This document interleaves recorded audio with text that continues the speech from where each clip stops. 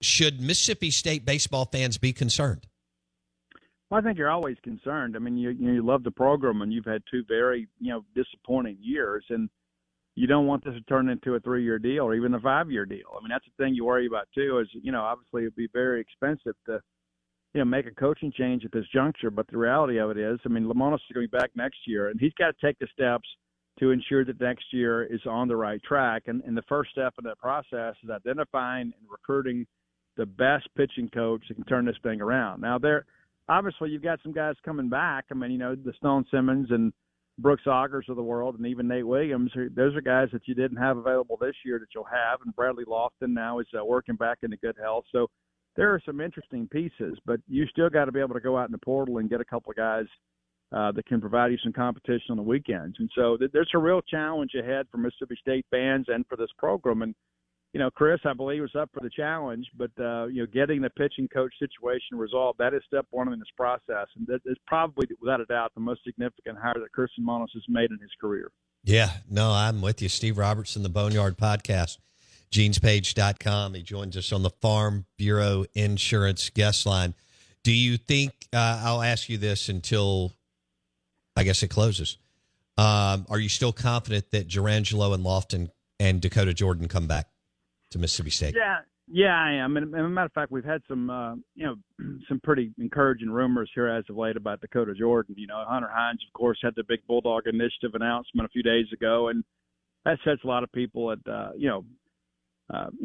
rest there. It eases some anxiety there. But I've had a couple people tell me, and Dakota Jordan is actually kind of actively recruiting for Mississippi State right now, and I think that's a very significant development. And I think you'll probably see a Bulldog Initiative message from him in the days to come. Not sure when that gets done, but obviously they're taking the steps necessary to keep him, and he wants to be here. Of course, he's closely affiliated with Slade Alford. I mean, he and Slade had a good relationship, and now Slade's left, and if Slade lands somewhere, I'm sure there may be a moment there where Slade tries to get Dakota to join him there. But I think in the end, Dakota's going to end up wearing the M over S for another year and then sign a very lucrative contract in the summer of 2024. And it looks like Jake Gautreaux will be back at MSU?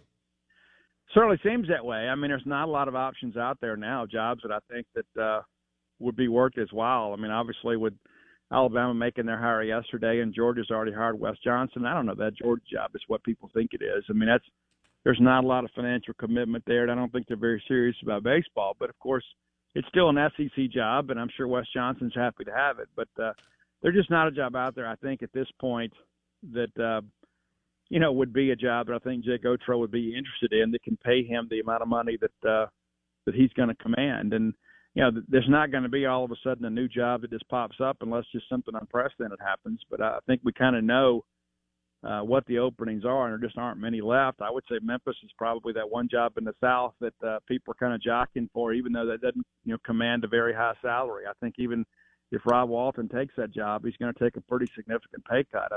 I was told that Carrick Jackson was only making around $350, $360, somewhere like that, and he's making $675 in Missouri, which is still not a ton of money, even in college baseball terms. But there's just not a lot of jobs out there. I think that Jake Gautreaux would be willing to accept. Yeah, he would take a cut in pay at that Memphis number that you threw out. Pretty significant too, right? Yes, very much so. Yeah. Okay. All right. So if you had to call it, well, you said that they're still looking at someone in Omaha. I mean, that could go another week and a half, 2 weeks. Yeah. If they can, I think it's going to be, that sounds like a really tough pull to pull anybody from a team that's left playing, but that could be 10, 12 days or so from now. Yeah, I think if you went that direction, I think there would have to be a public declaration, right? I think that coach would have to come out and say, yeah, I'm heading on to Mississippi State when this thing is over. And you just don't know if a coach is willing to do that. No, I get it. Okay.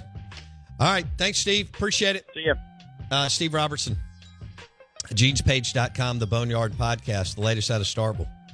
So Mike Silva was the head coach at Nicholls State, and then he got cold feet and decided he wanted to stay as a head coach, which is fine. But I think Lemonis probably for several hours thought, I got my guy. And it looks like Rob Walton from Oklahoma State wants to go to Memphis, or maybe not leave his alma mater.